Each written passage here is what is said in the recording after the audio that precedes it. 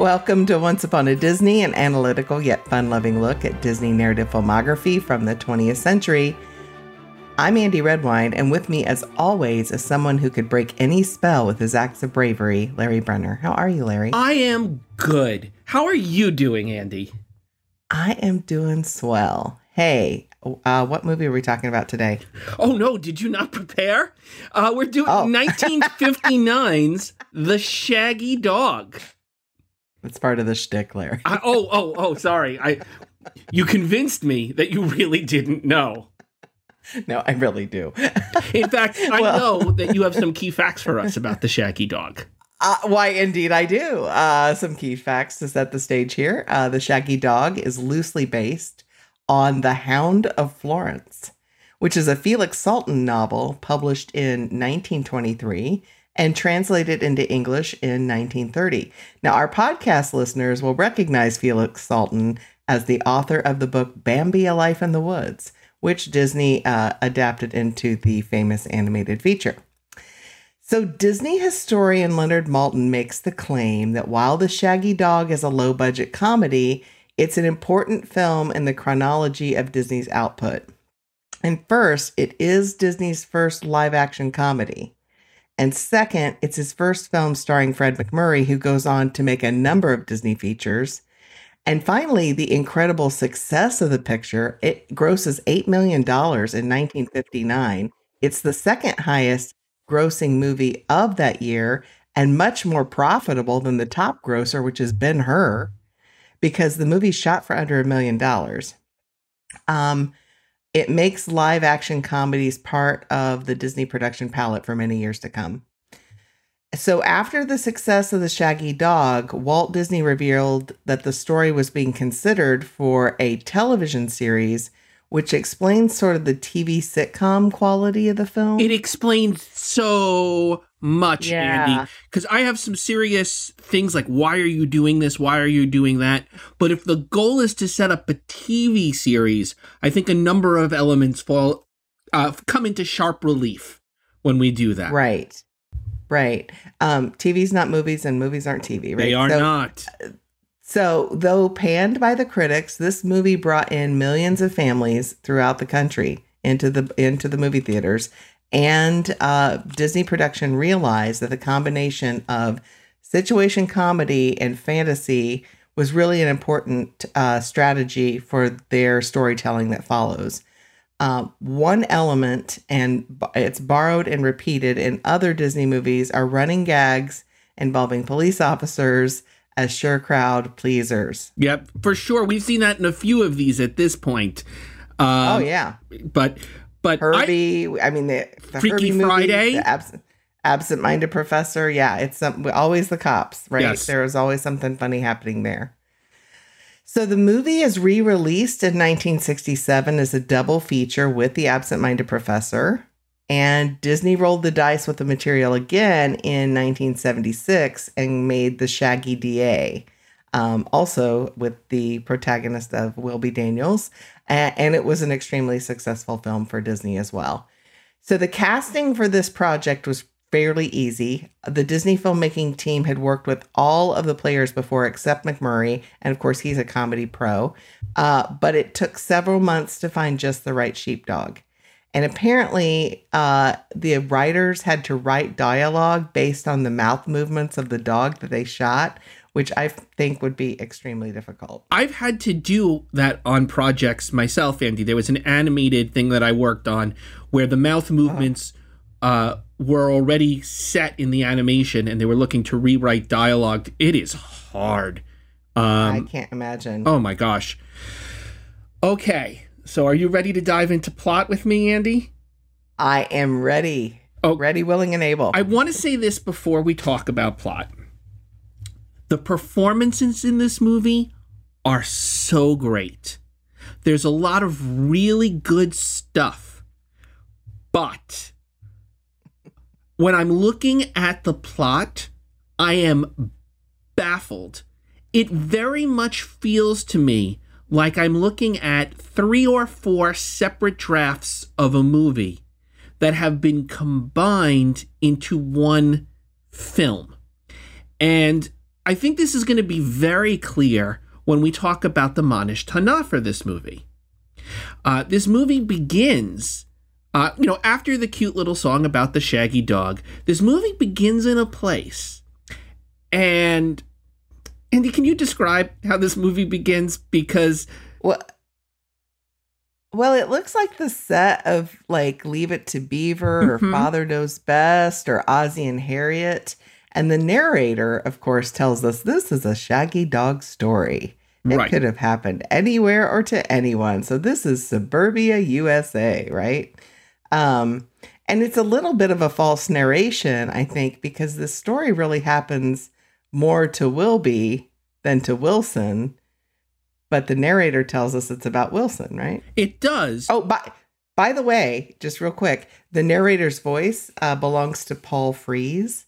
And he's the same actor who later plays the psychiatrist in this movie. But he also voices the ghost host at the Disney, at the Haunted Mansion. Oh, nice. At Disneyland. Yeah. And he's also the pirate ghost voice of Dead Men Tell No Tales. Oh, that's fantastic. And the Pirates of the Caribbean ride. So, yeah. Okay. And equally as memorable, this is a suburban home. All three equally memorable lines from equally memorable properties. Well, right. Sure. Okay. Sure. But my concern here with the Manish Tana is we get this opening sequence, and you're right. It really does position this as we're here to meet Wilson, the dad of the household. Retired mailman, I get the sense that he's retired, who has a problem with dogs. But what happens in this opening sequence is his sons, specifically Wilby, assisted by Mooch, are having a situation in the basement. Wilby has created a rocket, and that rocket is about to go off. They have to clear the house. The rocket does go off and goes through the roof. And that opens up the movie. Andy. Yes, Larry. This opens up a movie that is, in theory, about a young mad scientist in his suburban household.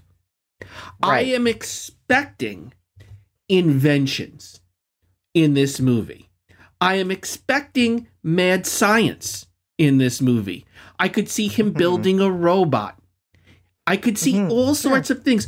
I see a rocket go off at the start of this movie, and I think that the fact that he can build a model rocket surely must be an important part of this character and come back in a satisfying way to get us to the conclusion. Andy, none of this matters. Well, some of it matters. I mean, we need to see Wilson hating dogs. Sure. Right? And he hates them because he was a mailman, and we get the allergic reaction bit set up, right? And really more important than the rocket itself, I think we need to see this epic conflict between father and son, because this little bit here, and fairly quickly, within about 4 minutes, sets up Wilby and Moochie as boys who cry wolf later in the story, right? And understandably, like if your two sons launch a rocket through your roof, it makes the Fred McMurray character kind of more understandable. And when Wilson when Wilson like saves the coffee pot and he makes sure Wilby ends up outside, right? Like we know he loves his kid, and we also know this is going to be a comedy. Sure. But I agree with you. Like it sets up expectations that it doesn't necessarily deliver on. Why not have it be that the teenage boy and his younger brother have snuck a dog into the house, and they're and that's the antic comical thing that happens. And we find out Dad has like this almost supernatural sense that there's a dog in the house without any clues, like becomes like this amazing detective. He becomes the Terminator. There is a dog in the vicinity. He is hunting it down. He is kicking it out. And he's like, boys, because the movie, I know from the title, is a Shaggy Dog movie. I know from the narrator is a Shaggy Dog movie. Why this rocket? Why all? I've got so much about this. Okay. Well, and this movie is sort of about, it takes place in the space age too, right? Space race is happening. And so, I mean, one of the themes of this movie, and we'll get into this a little later, is the Cold War. And I don't know if there's this sort of like, oh, kids will like this, or it'll be neat to see this kind of thing versus like the why. But this is like it's cool, but it doesn't really serve the story. It's a great opening for an absent-minded professor sequel. Oh, yeah. Or prequel, sure, where we see the young absent-minded professor blow up his house. It's the wrong opening for this, which leads me to believe it's from a prior draft of the movie in which that rocket was going to pay off. His engineering skills were going to pay off in some way. And it just got left in because they'd shot it. And blowing up a house is not something you just throw away on the editing room floor. Or especially with that budget, right? I don't get it. So, yeah. All right, we move forward. We learn about this family. And I got a little confused because I did think they set this up that the dad was going to be the protagonist. And I went into this movie blind. So I was thinking Fred McMurray was the lead in this. But it becomes pretty quick that Tommy Kirk, who plays Wilby, is the lead of this. We see his life a little bit. Dad is mad that they blew up the house, understandably. Tells him he has to dismantle his lab in the basement, and Wilby agrees and doesn't protest, and then tells him he needs to get rid of all of the animals that are downstairs. And I think to myself, oh, all of these animals downstairs, that must also be an important part of this story. It is not. Although I have a theory about the animals, which we'll get to in a moment. We have, and we see that Wilby has another issue. There's a girl, next door neighbor, that he likes, and his best friend Buzz is going to be the one to take her out on dates, when really Wilby is the one who wants to take her out on dates, and Buzz owes Wilby money. And this particularly rankles Wilby because the reason Wilby can't afford to take her out on a date is Buzz borrowed the money from him and is taking her out on a date. So we get a sense that his relationship with Buzz is complicated and not healthy, and that this is going to be the story of, how like a little love triangle, like will Wilby get this girl away from Buzz? Right. What's our inciting incident, Andy? There are a couple of contenders here. So, well, I mean, first of all, there's a lot of it, like you said, a lot of exposition, and it's done really quickly. Like I was kind of watching the clock, and in 4 minutes, you know everything you need to know about this family. In the next 3 minutes, you see the Buzz Wilby Allison conflict, and it takes 2 minutes to learn about Dr. Andrassy, right? So we have two, like in the Absent-Minded Professor, we have two storylines emerging at the same time, and all within about 11 minutes. So that's good. But you asked about inciting incident. I have three possibilities. I think there are three possibilities. I mean, I think the stranger comes to town, right? That's yes. That's a classic inciting incident with, you have Francesca and this Bratislavian sheepdog Chiffon, right? Since the title of the movie is The Shaggy Dog, we know something's about to happen, but it's really anybody's guess as to what, right?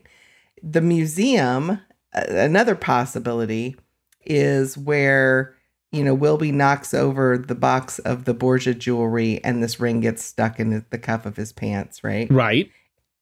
Another possibility is Wilby's alone in the basement, reads the inscription on the ring, and starts turning into a sheepdog. It kind of depends on how you look at inciting incident, but I'm leaning towards stranger comes to town, because if Francesca and Chiffon don't come live in this little neighborhood, nothing happens. Yes.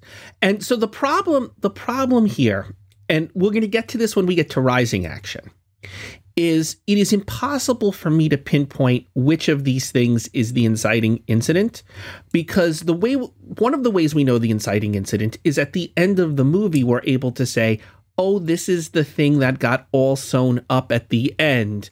It's the problem that got solved. And, while I'm watching the movie, Francesca moves in, and I'm in that moment, I feel like that's our inciting incident. That's the thing that hasn't changed and disrupted the lives of these boys, and their love triangle has become a love square. Right. Okay. Right. But in fact, that does not propel the movie forward in any significant way. What actually propels the movie forward is, of course, that Wilby gets this ring and starts merging periodically with Francesca's dog in a very weird shape. The shape-shifting rules for this movie are very weird. Mm-hmm. I'm not sure why he gets connected to her dog specifically. There's a bunch of other animals in his lab. I even think the last one he held, they make a big point out of this turtle that they've gotten rid of most of the animals, but they can't find a home for the turtle. Do not expect, viewer, to ever find a home for that turtle. That plot point disappears, as does the turtle. Right. And right. I don't really... So here is the tricky part of this. This is a Shaggy Dog movie. My money is also going to be on the ring transforming him. Mm-hmm. Except it's just a thing that happens to him that he needs to react to and deal with. Whereas Francesca showing up arguably shows that his goals have shifted, that his wants have shifted, that she is more the objective of this movie than curing himself of the dog situation. Oh, yeah. Yeah, no doubt. Theory. No doubt. Andy. Yes. The reason all of those animals were in the basement is in a prior draft, there was no magic ring. That he was doing some sort of experiment down there in the basement with the animals, and he ended up turning himself into a dog. Like he drank some sort of formula, something splashed on him, and there was no magic element to it. It's the only reason I can think of that there was a lab in the first place. Right? And I think that's wise. I mean, there is a moment where Moochie holds up these two glass bottles and says, "I sold these for $1 for you," right? Right. So it's like, what? Yeah, I felt like Wilby was going to drink from those, or he was going to do something. He must have needed to get those bottles back. So Moochie sells the chemicals, and now in order to reverse the curse, he needs to get the chemicals back. Right. And that sort of thing.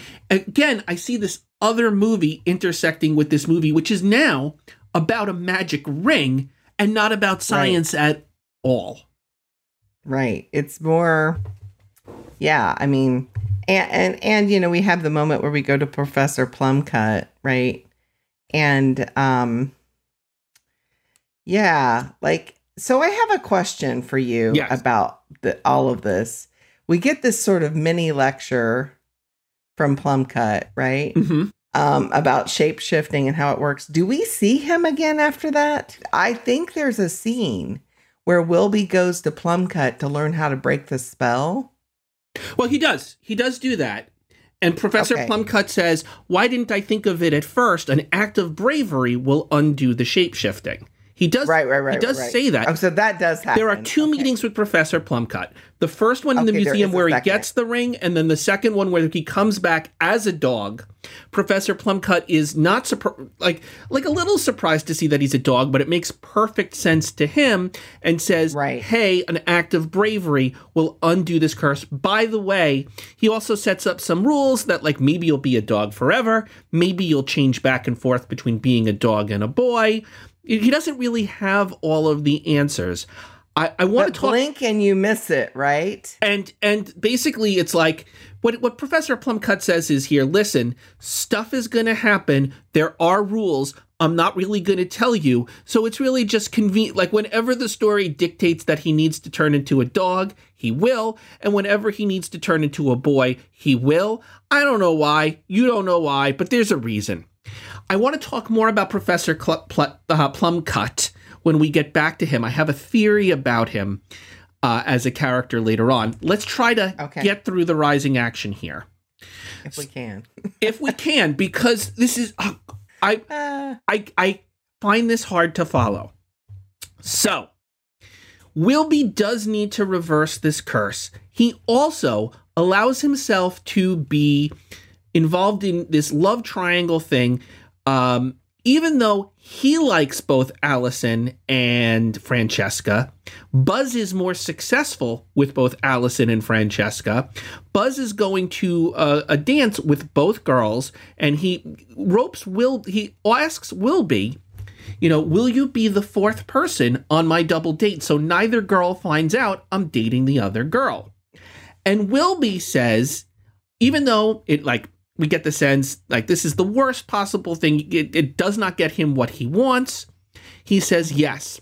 Although what he should say is, no, I have this problem. I keep turning into a dog. The last thing I need is to be in a situation where I'm helping you try to get with the two girls who I also like.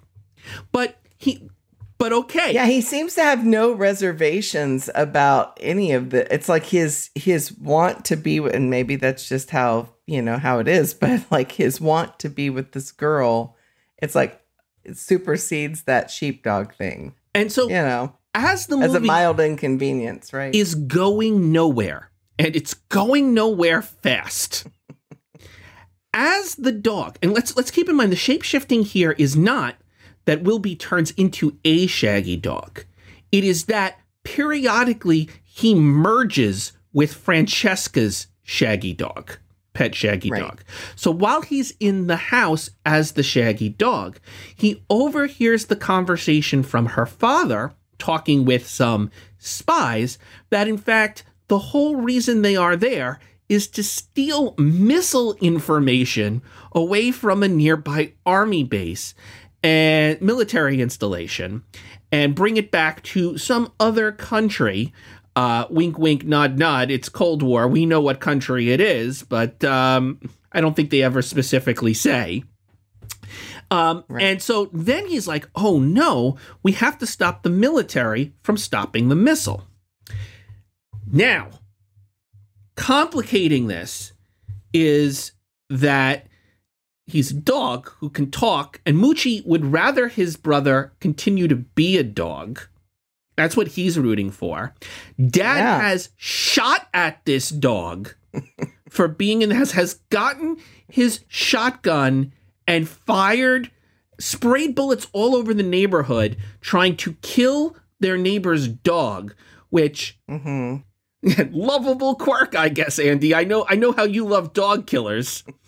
Not a fan. Wilby decides that the way to stop this is to convince his dad that this happens. So he reveals to his dad that he's a dog. The dad goes to the military base where they think he's crazy, but that maybe he does know something, and he's just so crazy he's forgotten the reason why he actually knows about the missile stuff. I got so lost here. And then there's a chase scene in which the spies are running away to steal, have stolen, have the materials, are going to get the material. I don't know. I really don't know. And I think this is is this the climax of the movie? Like the chase scene? Well, backing up just a little bit. So I think this movie does try to be in 3 acts. I think it does attempt to at least edit what they've got into a 3-act structure. Agreed. Because at the end of Act 1, Wilby goes to bed as Chiffon, right? Mm-hmm. And the beginning of Act 2, there's this we redo that idyllic sort of wake up scene, the one was disrupted by a rocket. Now we have a son turning into a sheepdog hiding from his father. So it's disrupted again. And the dramatic question is, will Wilby be able to change back into a human, right? Right. At the end of Act 2, so the midpoint is that country club dance, Wilby starts to turn into a dog again, and no one seems to notice save Moochie, right? Which also, we have to give that to them. It strains credibility, but it's the movie. It is what it is. Right. I mean, nobody knows, but it's funny. And yes. I mean, it's a comedy funny, set right? piece. We're not supposed to take that too seriously. Sure. And then at the end of Act 2, we have this brand new dramatic question because will Wilby and the Daniels family be able to thwart the spies and convince the government of, Androsses and the spies' plot in time, right? So there's that. And then Act 3 literally begins with a ticking clock. Right. You've got Wilson, who's sitting with a psychiatrist. I think the filmmakers are really concerned about that clock because one of the spies makes a comment as they get into the car: travel at a normal speed so as not to attract attention, right? So if our heroes drive fast, they're going to catch up. Right? Okay. The last thing I need to worry about is the speed of the cars for this movie. Right. Like that's the thing we're going to ground in realism. A dog is going to drive one of these cars. Right. But I get this feeling like the whole museum piece of it was sort of an afterthought. Yes. And plugged in. I get the feeling, because we never even mention really the ring again. No, we don't get nothing's really mentioned. It's sort of there, and then we have that, and then the plum cut, and that's it. No, I want to get back to identifying the climax and the falling action, because what you're talking about is actually the falling action of this all. The climax so my thought, well, just real quick, my thought is that just now is that if there is a chemistry set in the basement and kids are drinking from it, that somebody went, hey, we can't have kids drinking from a chemistry set. We need to change this up. What are we going to do? What can kids not get a hold of? A magic sure. ring. Okay. Because in 1959, you could buy a chemistry set for kids that is scary. Like, it's got hydrochloric acid in it. Yep. It's got all kinds of crazy stuff in it, right? Yeah. And so then they threw the museum and the magic part onto it. I would believe it. But, as a patch. But the whole thing of this is just so, all right, I got to do this. So climax. I think the climax is the chase sequence. It's the moment in which we're concerned that the forces of evil might beat the forces of good. Although I actually think the real climax of this movie is not that. I think it's the confrontation between Wilby and Buzz, where Buzz is going to try to take all the credit for saving Francesca, but it was actually Wilby as the dog who saved Francesca, and the two boys start fighting, at which point Wilby and the dog split up, and Francesca recognizes her dog as the hero, not either of these boys. Right. Chiffon gets the credit for saving her, right? But the real climax of this movie should be, which of these boys is she going to choose? Yes. That really is the question of the movie. And I guess it's progressive that she doesn't choose either of them. Right. I think it's kind of cool, actually. And then we have Will, again, with our dramatic questions, is Wilby going to be able to change back into a human? Yes, because he's done an act of bravery, right? Except I don't know that the curse is actually broken. Because when Professor Plumcut said, I think an act of bravery will do the trick, but he doesn't know. And so, yes, Wilby has done an act of bravery. Sure. Right.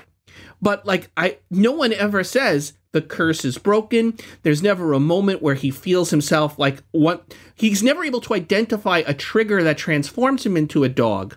So for all we know, the curse is still active by the end of the movie. There is no satisfying resolution to the curse. If the ring shattered into a million pieces, maybe that would indicate that the curse was broken. There are ways to do it that let the audience know he's never going to turn into a dog again. And now that you've told me that this was meant to lead to a TV series, I don't think the curse was broken. Nope. I think they're purposely not resolving it because they want us to have for the movie it's done, but then the TV series starts and he goes, it happened again. So we don't as if they couldn't launch the series separate from the movie, which maybe knowing Walt, he really did care about continuity in that way. The idea of telling a parallel story may not have appealed to him. No, not at all. And I think that if you look at this movie as 3 separate episodes, yes, I think it works. but I'm so mad about the falling action. I'm so mad about it. Oh, friend, same. Okay. Same. Do you want me to rant, or do you? I can rant first. I mean, there's a photo shoot, right? We get the spinning newspaper headlines that tell us what's going on, and we get this photo shoot. We know that Fred McMurray, or that Wilson, the Wilson character, knows that his son is a dog because he said so several times, right? Mm-hmm. And there's this moment in the photo shoot where he says, "Tell your son to come over here." And here comes Wilby over, and he's like, "No, your other son, right?" And Wilson never takes that opportunity to repair what's going on with Wilby. So that's number one, is we were set up to believe this is about the fraught relationship between a father and son. Mm-hmm. And in a movie, that relationship needs to be repaired because that is the generational disconnect. And it doesn't even get addressed. I'm with you. No. So there's one. And then Wilson says, "We've got a dog," right? And so then we send Wilby outside with Buzz. And by the way, I always want to say Woody and Buzz because instead of Wilby and Buzz. Yes, of course you do. Kind of makes me wonder if somebody got that from there. But anyway, Francesca goes back to Paris. We do not see this. She goes off to Paris off screen. We never get even like a little moment where she says to Wilby, "You were the one I really liked." Nothing. He risked his life for her. He doesn't even get a kiss on the cheek. He gets a dog. Yeah. And by the way, I don't believe that she'd give up that dog. She loves that dog. Exactly. Yes. So it's strange, like all around, not satisfying at all. And then that big dramatic question remains, will Wilby continue to turn into a dog? Is the spell truly broken? And he doesn't seem the least bit concerned about this possibility. I would be checking my body every day for fur. I know. Multiple times a day. The trauma of this event would haunt me for the rest of my life. You'd start carrying a compact. You'd check it while you were on a date with Alice, right? I mean, yes, that's just how this is. Okay, so they're just... Here is the thing I want to add to the rant on this. Okay, all right. Why did Wilby go through any of this? Why? Usually in a movie, even if something happens to you by accident, and I'm going to say that ring falling into the cuff of his pants doesn't really feel like an accident to me. I think it has the feeling of like destiny, like maybe the ring wanted to be found by him. Exactly. Okay. But generally speaking, through his experiences, Wilby needs to be transformed into the sort of person who can achieve his goals. If Wilby's problem is that he likes a girl and doesn't have the courage to really ask her out, what we should see is through his magical misadventure, now he can ask a girl out. And that, more than anything to me, is the thing that needs to happen in this movie. And I understand it's 1959 and maybe I can't get a kiss, but give me some hand-holding. Give me a girl looking at Wilby with a little smile like, "Oh, he's so cute." Have him ask out a girl and have her say yes. What if he had asked out Allison, right? And she'd said yes. And she said yes, and then here's, Buzz getting what he deserves, right? No. I mean, the movie ends, viewer, with Allison saying she doesn't want either of these boys. Francesca doesn't want either of these boys. And they're both like, Wilby gets nothing. He gets no recognition for being a hero. He does not get the girl. Everybody else gets the credit, but him. And we don't get the sense that he's Marty, right? He gets nothing. And I'm so mad because even if he doesn't get a visible reward, he deserves something. he has been through an experience and he risked his life in a heroic fashion to save the girl. Movie, give him something.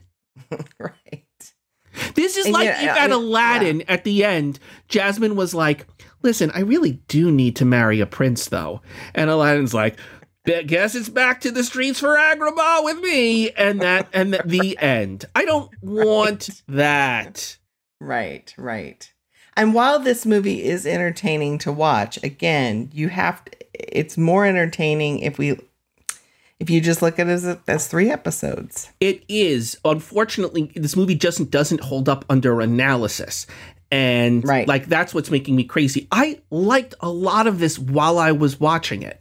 But once I start treating the movie holistically, where I'm trying to make sense of the whole thing and say, wow, this really came together. This did not. And I'm mad. I would even settle for, Andy, in the last shot, he and Buzz are walking away and we see a dog tail sticking out of Wilby because he's about to transform again. I would even take that button at the end of the movie, which would then promise us that Wilby's adventures aren't over. And so that maybe there's more to his journey. Maybe he'll be reunited with Francesca in a sequel, but his story's not over yet. But I don't even get that. I don't even get the sense that he has fixed his friendship with Buzz. Because I think Buzz is about to ask him for more money and Wilby's going to give it to him. Right. Yeah, nothing. He hasn't learned anything. And so he's not transformed. If he's the protagonist, he's not transformed. And we can talk about that a little bit later. I mean, maybe we should just move to characters now. Yeah, let's do it. Let's talk about Wilby. I like the one him. thing I do too. I love Tommy Kirk. And the thing he says is, regarding his father, I always seem to rub him the wrong way. Yeah. And he says it in the very beginning. It's set up and it's never paid off because he never stops rubbing his dad the wrong way. And this is he never gets what he wants. He, like you said, he never gets the girl. He never gets his father's affection. And while the movie's funny, it's sad. This is a movie that posits, and this is very much the Leave It to Beaver of it all that you referenced, that there is nothing as unconditional as a boy's love and respect for his father. Even if your father shoots at dogs and really does not deserve your respect, right? This movie posits that both Wilby and Buzz look at Wilson at all times as if he is their hero and the person they want to be, and that his approval means everything to both of them. Yeah. And the truth of the matter is, Wilby as a kid is delightful. He's a sweet boy. He's respectful to his father. We don't even have the scene when his father says to Wilby, give up your lab in the basement. No more building rockets in the house. Get rid of all of those animals. Wilby's response is, yes, sir. Yes, sir. Yep. Yes, sir. And there's no, man, Dad doesn't understand me. The real implication here is, if Dad recognizes that what I'm doing down there is wrong, it must be wrong because Dad's will is inarguably correct. Mm-hmm. And make a meal of that. Wilby is so much cuter than Buzz. I think the actor playing Buzz does a great job in this movie. Mm-hmm. But he deserves to get one of the girls. He comes at, he comes at it. Look, they're both fickle boys and they're both very clearly motivated by how pretty the girls are. I get that. But Wilby is way more respectful of the girls than Buzz is. He doesn't try to lie to them, and he doesn't try to manipulate them, and he's intimidated by them to the point where, if he went on a date with them, he would respect the heck out of them because he would be so over the moon to get affection from them. Jumping down to Buzz real quick. Yeah. Buzz, the relationship between Buzz and Wilby reminds me of Eddie Haskell and Wally. Yes. In Leave It to Beaver. This is Eddie Haskell goes a courting, right? He lies to benefit himself. And again, like Buzz is almost somebody that he looks up to because he's so detached from his father. So there is this, and like you said, there's a meal to be made here, but it never happens. I'm going to throw something out to you. It just never happens. Buzz really is a ladies' man. He really is good at charming the girls. I never get the sense that there are moments where they see through him as a braggart, as a liar, or as someone who is not truthful to them. And he smiles at them and he says something, and you watch them relent and give him chance after chance after chance. And the truth of the matter is, Buzz really is good with girls, and he does have something to teach Wilby about confidence and charm. Sure. The two of them together would make one really good boyfriend. They are good foils for one another. The real issue is I don't think Buzz ever gets his comeuppance in this movie. He gets into a fight with Wilby at the end, but because Wilby doesn't get the girl, like Buzz is no worse off. Buzz got closer. Buzz got closer to getting the girls than Wilby did. Buzz might not have won, but Wilby lost worse than Buzz did in all of this interaction. Yeah, because you get the feeling that Buzz is just going to find another girl, right? Next week. I mean, maybe he's tomorrow. He's good at this. Yeah. Wilby is like back to square one. Mm-hmm. Right. And it feels like, I mean, again, it feels like Spin and Marty. I don't know if you're familiar with that series, that Disney series, but I'm not. Hugely popular in the 1950s. We had to probably take a look at it at some point, but it feels like Spin and Marty are growing up a little bit, and Annette is now we're looking at as, a grown-up girl, and not just, this isn't just the Mickey Mouse Club anymore. Sure. Right. So it feels like this movie sort of graduating into teenagerdom, and this does feel like the ancestor of Zenon. Like the Disney Channel movies we're going to get in the 90s, like there's an evolution, there's an evolutionary chart, and like this is the dawn of the teen movie. I would accept that as a premise for sure. It's kind of teenagers, but really kind of tweens are into it. So yeah, that feels and right and as a historical movie in that way, I'll buy that. I will not argue this movie is not important. It is important. It is an important movie. It is important that we cover it. So Wilson Daniels is Fred MacMurray's character.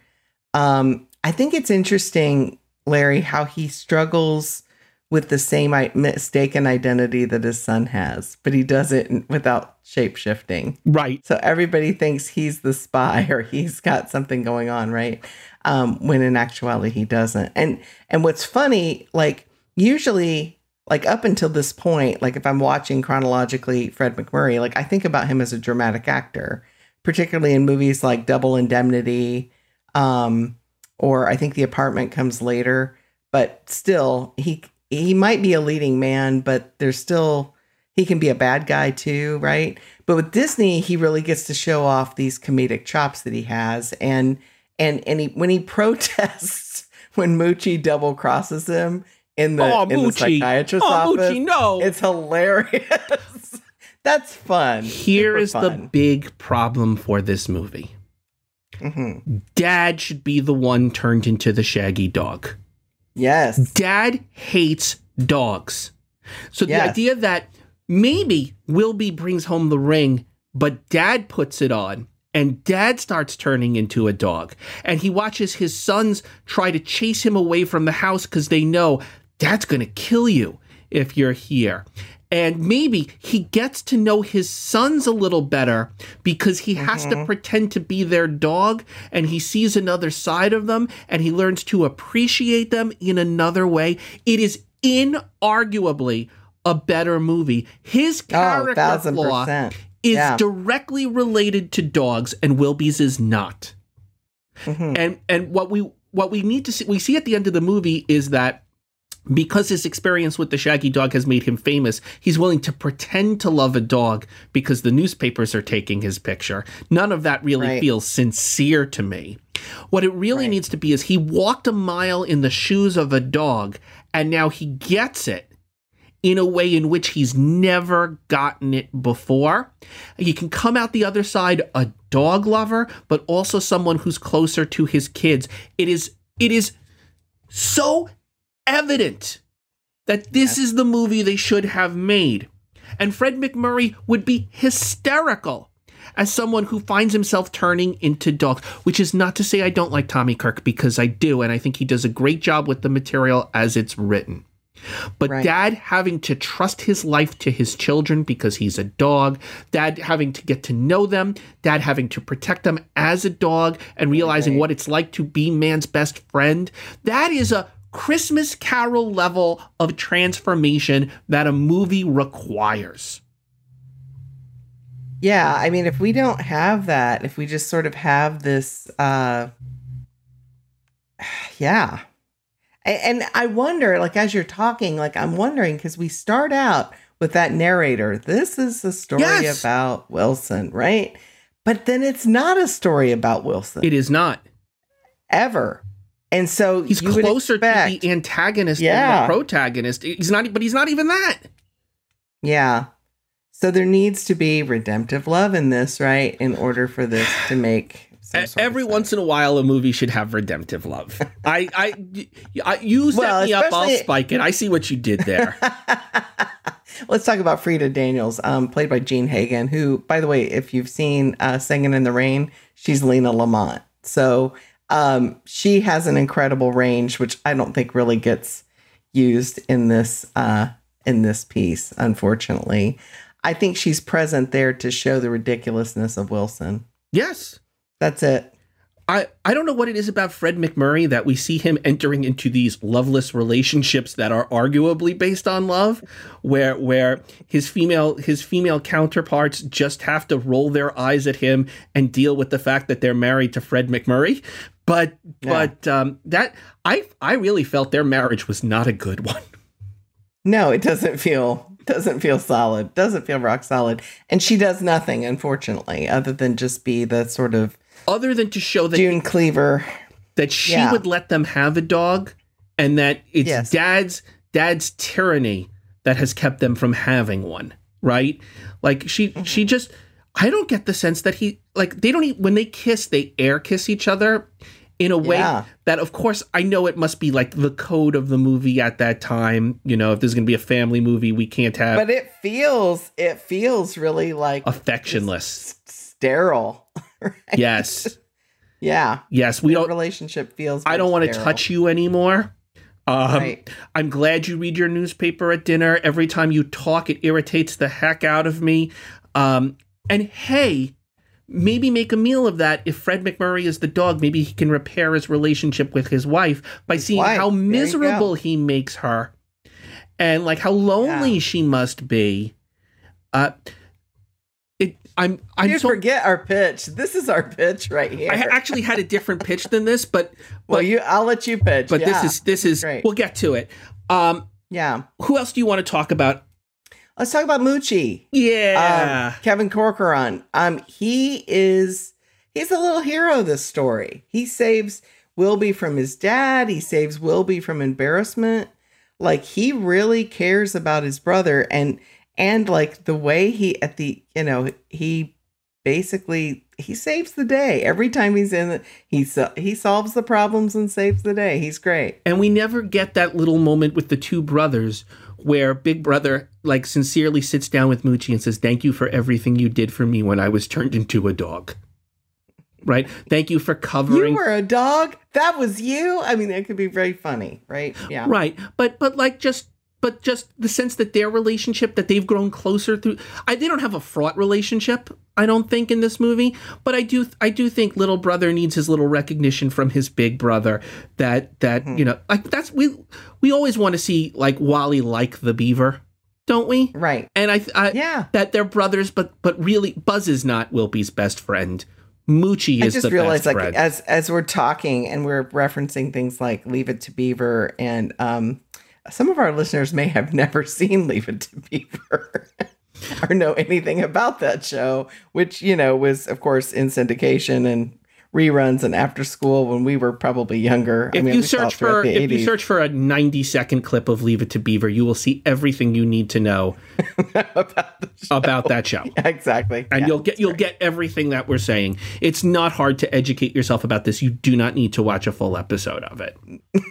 Just make sure it's the early seasons where Beaver is cute. Mm-hmm. Okay. Absolutely. Okay, as he gets older, it definitely jumps the shark. All right, I have a question for you, Andy, about characters. Yes. Okay. Which love interest do you like better, Allison or Francesca? I like Allison.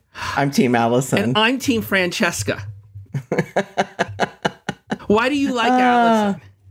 I think Allison because she's a nut. Come on, we like a nut. And that's the girl next door. She is. And I think this movie does a disservice to her by suggesting that when Francesca appears on the scene, Francesca, like, who is Allison? No one, like, who's that? Let's just throw her away because there's the new girl who comes in. Mm-hmm. Right? They do it solely based on, I guess, physical appearance, but is Francesca... But the girls also show that there's no animosity between the two of them. It's not about them. It's about these dudes, Except at the dance sequence. And this never gets resolved either. During the double date sequence, in order to pull off his big scheme here, Buzz has to keep tricking the girls to dancing with Wilby.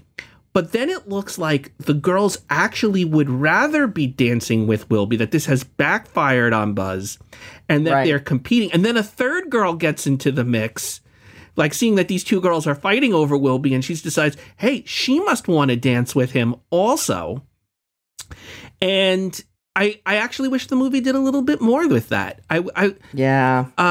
But unfortunately, Wilby turns into a dog at that point. Yes. So. I was like, not only was it the worst time for him to turn into a dog, for me, I forgot I was watching a dog movie and I got interested in the love triangle of it all. I'm like, oh, we're going back to the dog thing, huh? Well, yeah. But I like Francesca better. Okay. Because I find Francesca to be self-possessed in a way where she knows her value. I do feel like she's happy to go on dates with boys, but she sees through them a little bit more than Allison does. Like, I think she does see through Buzz, but she wants to go to the dance, and Wilby didn't ask her. So it's fine, right? I also like her because she loves her dog, and that also helps. And if you had to make me choose between which the two of them I think is cuter, I think Francesca's cuter. I love Annette. Wow. I love Annette. No. So I think Annette learns, or I think Allison learns a lot from Francesca, right? She learns how to tell those boys to flip sand. Yeah. Right. And stop. And they're the neighborhood children. I don't have to put up with this anymore. Right. So that's kind of fun. That is kind of fun. A nice payoff for her. It's a great payoff for her and a terrible payoff for the rest of the movie. All right. I need to talk about Professor Plumcutt for a second. Oh, please do. All right. So here is my theory, Andy, and this doesn't happen in the movie, but I bet it did in a draft. I don't think the museum has a Professor Plumcutt. I don't think they have one on staff, and I don't think he like really exists. I think he purposely appears in the museum while Buzz is there. To make sure, not Buzz, while Wilby is there, to make sure Wilby gets the ring, and he's purposely sending him on a magical journey. I think Professor Plumcutt is Merlin. Interesting. I think it's a mysterious stranger gave you a bag of beans sort of feel to it. And for me, like, that's what I was talking about. Like, there's a sense of destiny that Wilby needs to be transformed into a hero over the course of the movie. He's not a hero. He doesn't know how to stand up to his father. He doesn't know how to stand up to his best friend. He doesn't know how to ask out a girl. And so he needs this special magical push, in theory, to learn how to do those things. And that Professor Plumcutt should be like winking at the audience, and we should get like that sort of like Santa Claus reveal where someone says, Professor Plumcutt. There's no Professor Plumcutt working at the museum. We don't have an exhibit about the Borgias. Right? And then we'll be realizing, hey, the universe set this up for me in order because I am special, even though everyone has told me that I'm not. I am. So that's awesome. I would get rid of Professor Plumcutt altogether, and I would make Dad a retired librarian and have Dad be the one that has the information about the Borgias and this and that. And maybe they find a ring, or maybe there's a bunch of stuff that when they're clearing out the basement, they find this old stuff of Dad's. And he's like, yeah, it's from a whatever. But so I resent movies where somebody comes in to give me information and exposition, but doesn't have anything to do with the plot. Sure. I resent that. Well, so I think that's because I think, again, and it really goes back to just being discouraged that the dad and son never reconcile. There's never any, and it could be something, there could be something there. And he's like, well, Dad, I think this could be really great. Here's a ring. This could be really awesome. And the dad's like, oh, it's just an old ring, whatever. And then Dad's like, with your pitch, Dad reads the ring and turns into the dog. And now he gets a whole nother look at life. Yeah, I think it could be awesome. You know why we really don't need Professor Plumcutt or the museum? Is they make a point out of establishing that Allison's father collects antiques that are thousands and hundreds of years old, all over the house. Why do you have to go to a museum when it's right across the street? He could have found the ring there. Also, Andy, it does not make sense for her father to have all of those things in the house. If the plan is to move into a neighborhood and then escape that neighborhood under the cover of night 2 days later, why did he bring all of these items with him if he's not going to take them with him? These things are so valuable. Which makes me think, let's get her to Paris, right? The spy thing was a last-minute addition. Midway through production, they must have been like, okay, Francesca's dad is now a spy. Right. I feel like so much stuff got stitched and Frankensteined together because it doesn't make sense in that way. Right, because we have lots of moments where there is just the dramatic questions change so much, and so and the ones we initially start with don't get paid off in a way that's satisfying. No, I agree with you. They wrote themselves into a movie. They had no idea of how to write themselves out of it. And I think it's clever. Like if we're talking about Dr. Andrassy, right? I think it's clever that the villains are thwarted by a dog who can do nothing about it. Like here, they're spies and they're talking openly around the dog, and the dog's here. I think that's really a clever device. And then how does the dog communicate? Right? Of this premise when they do it with that darn cat. Not the shape-shifting part, but the animal getting in the way of like crime and getting us to the clues.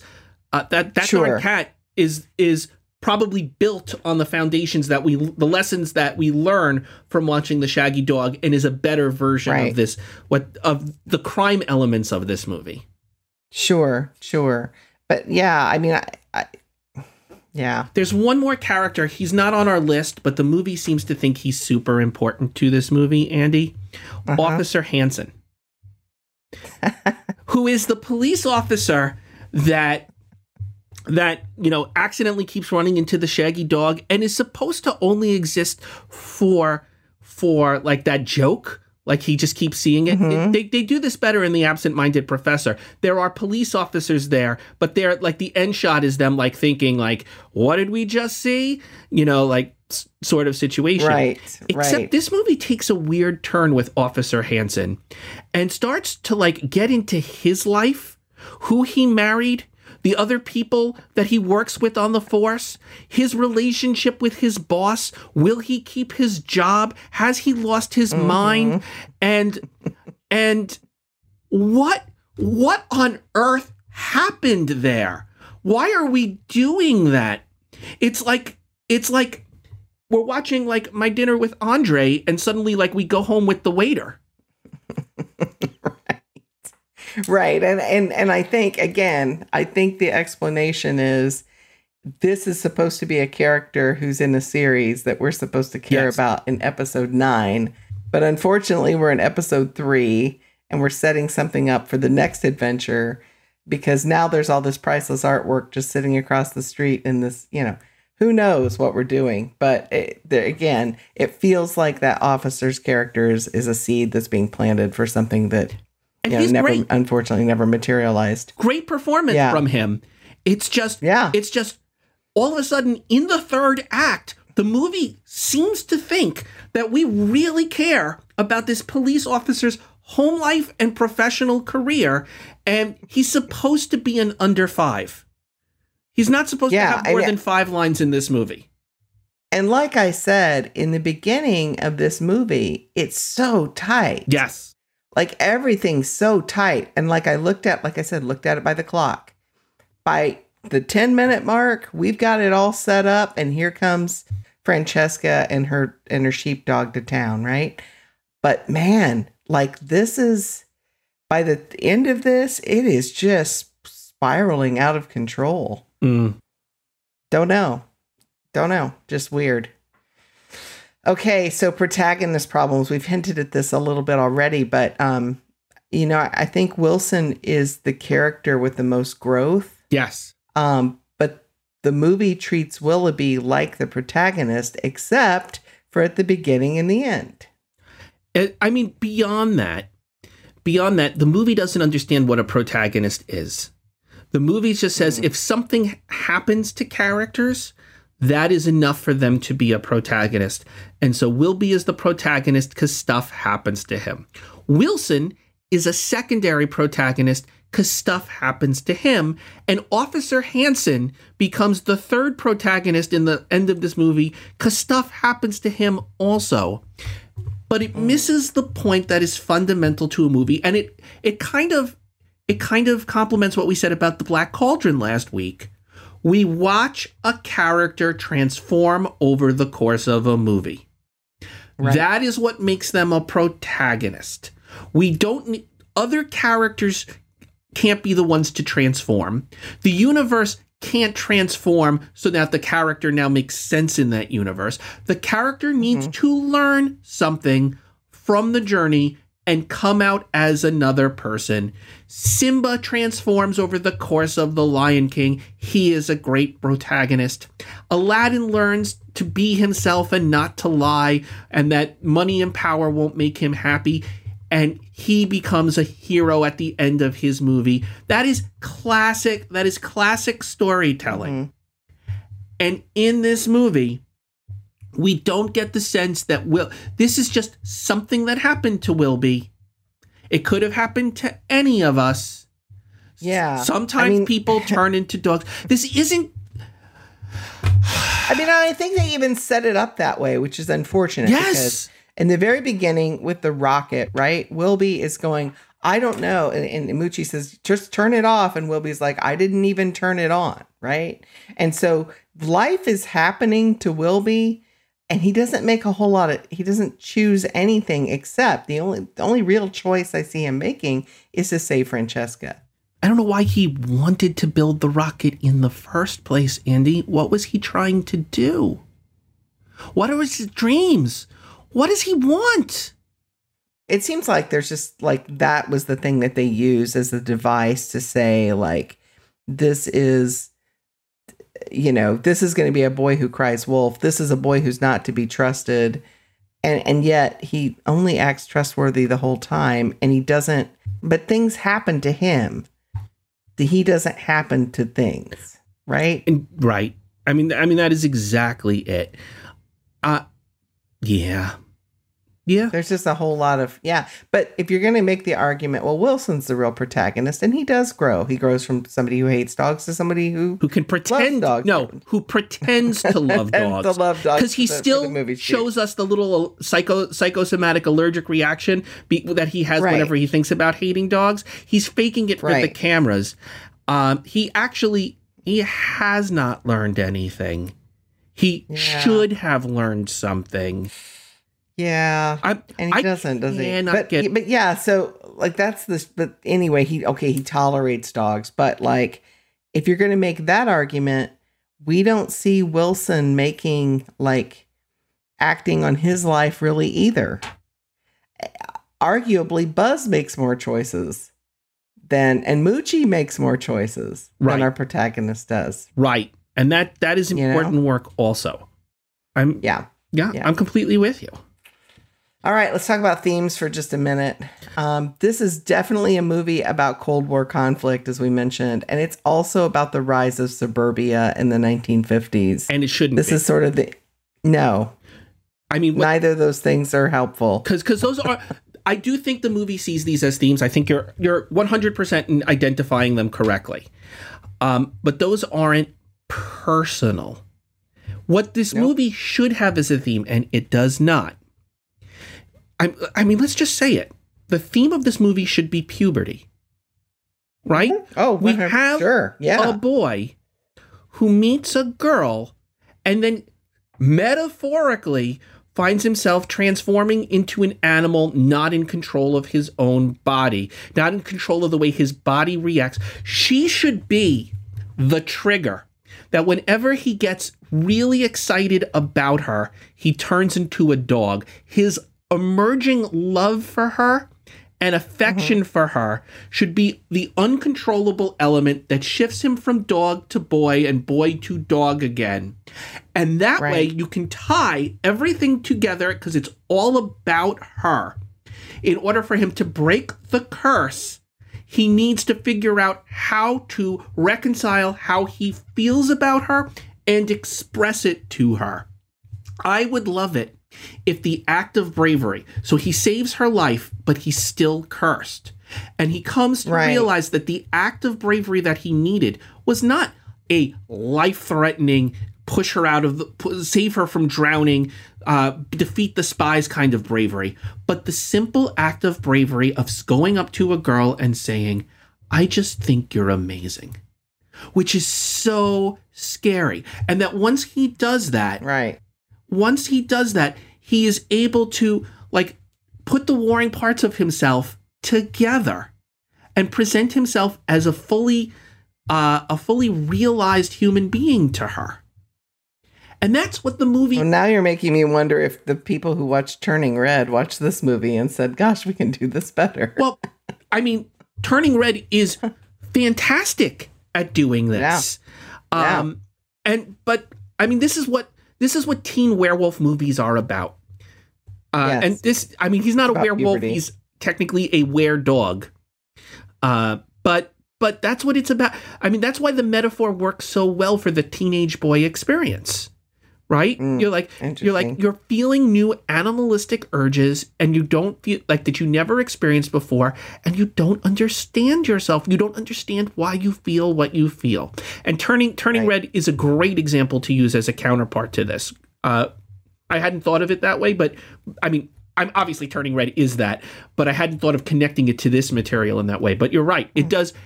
And it does everything that this movie should do. This movie doesn't even want to do it, but it should want to do it. All right, pitch time. So given this film, The Shaggy DA, the TV movies, The Return of the Shaggy Dog, and the 2006 remake with Tim Allen, what in the world are we going to do with this content? I'm going to go first because we've kind of already touched on it. I would remake it. Yes. I would just honestly remake it and put some themes and structure to it. Take out the Cold War stuff and make it more personal, and really solidify who's the protagonist, which I think is Wilby, and keep it there. Although you can make Wilson a protagonist, as we talked about, and I think it would be awesome. Okay, I'm going for a dramatic sequel to this. All right, not the Shaggy DA, but since we have established that the magic comes from this ring made by the Borgias, I want the next phase of Wilby's adventures to be he has traveled back to the Renaissance and is immersed in this Game of Thrones-like level of politics and scandal and murder and poison magic, with the Borgias. He's there because his goal is to break this curse, and they're the only ones who can do it. But his ability to transform into the dog makes him, maybe he's got a spy on Lucretia Borgia. He's got to go play, like he's constantly transforming back. The peasants, when they see him, think of him as a werewolf.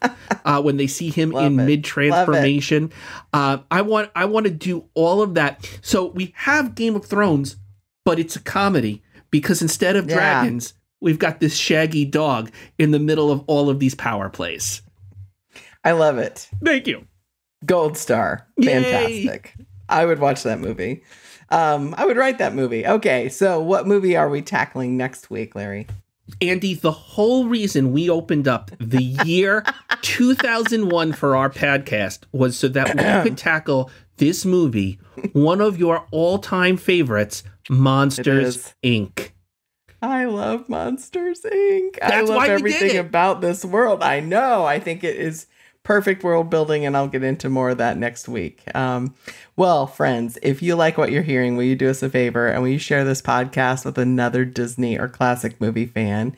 And please check out our Once Upon a Disney Facebook page. You can tweet us at Andy Redwine or at Larry Brenner 6. Drop us a line in our mailbag at onceuponadisneypodcast@gmail.com. So until next time, friends, see you real soon. See you real soon.